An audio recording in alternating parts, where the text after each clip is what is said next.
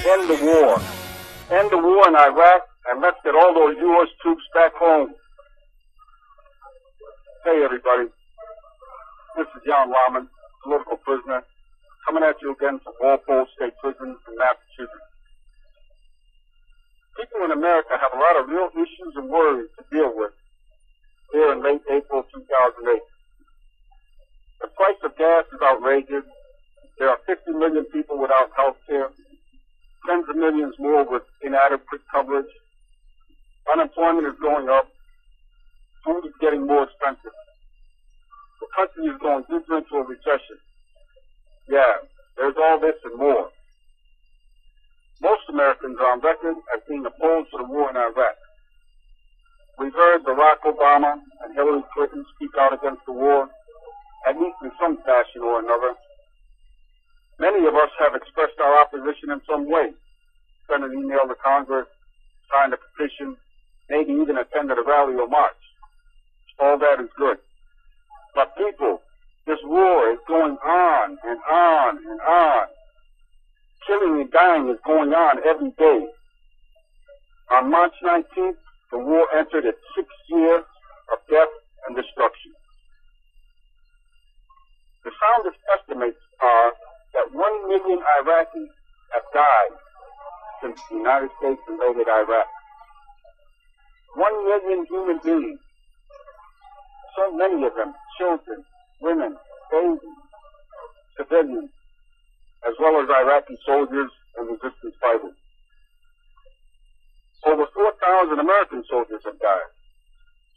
About 30,000 U.S. troops have been seriously wounded, crippled, life-changing, lifelong injuries. Thousands more have been wounded less drastically. Right now, it is costing U.S. taxpayers $440 million a day to occupy Iraq and fight the war there.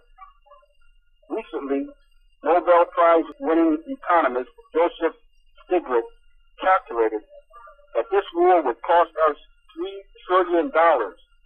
That is trillion with a T dollars.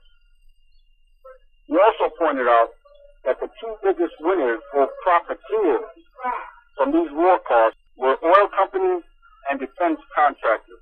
By way of contrast, he calculated that just 1 day's cost of this war right now would pay for 58,000 additional children to be enrolled in Head Start for 1 entire year. Another day's war cost would make a year of college affordable for 160,000 low-income students through Pell Grant. We are just burning money and our seemingly enriching Dick Cheney defense contractor buddies and George Bush's oil company backers. It's ugly. It's wrong. It's harming this country and our children's future. It's killing and destroying the people in Iraq. We are already against this war. Most of us don't like Bush and the way his government is running the war. We can't just wait for the elections or worry about other problems. We have to push, press, get loud, demand, and say again and again, end this war. Get those American troops out now. On May 1st, International Workers' Day, the good men and women of the ILWU, International Longshore and Warehouse Union, that's the longshoremen on the West Coast, will stop work. Will shut down all 29 West Coast ports for the entire 8-hour first shift in opposition to the war in Iraq. This is a very powerful move by the West Coast longshoremen and their union. They should be saluted for their righteous action. Other labor councils and unions have come out in support and solidarity with the longshoremen's anti-war strike. The San Francisco Labor Council came out in full support of the 8-hour ILWU strike. The council, which represents most San Francisco labor, has, quote, a long-standing position calling for an immediate end to the U.S. war and occupation in Iraq, unquote. Other unions across the country have also expressed support or taken symbolic acts of solidarity, like 5-minute periods of silence and stopping work and so on.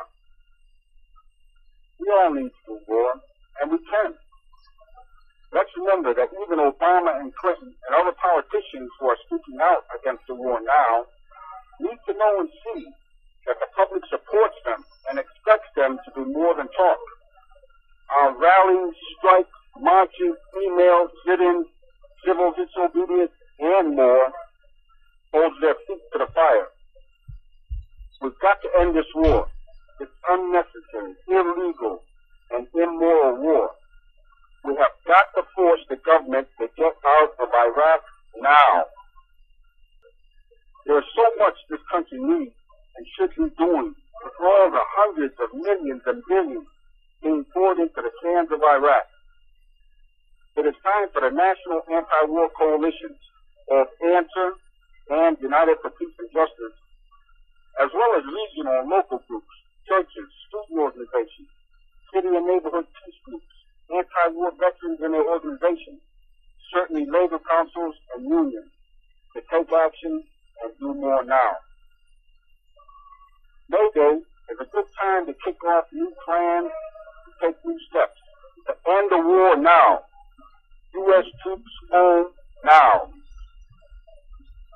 With that thought, let me send a strong May Day greeting and salute out to all peace and anti-war activists, the GI resistors and anti-war vets, striking workers, and militants of all kinds. Until next time, remember, freedom is a constant struggle.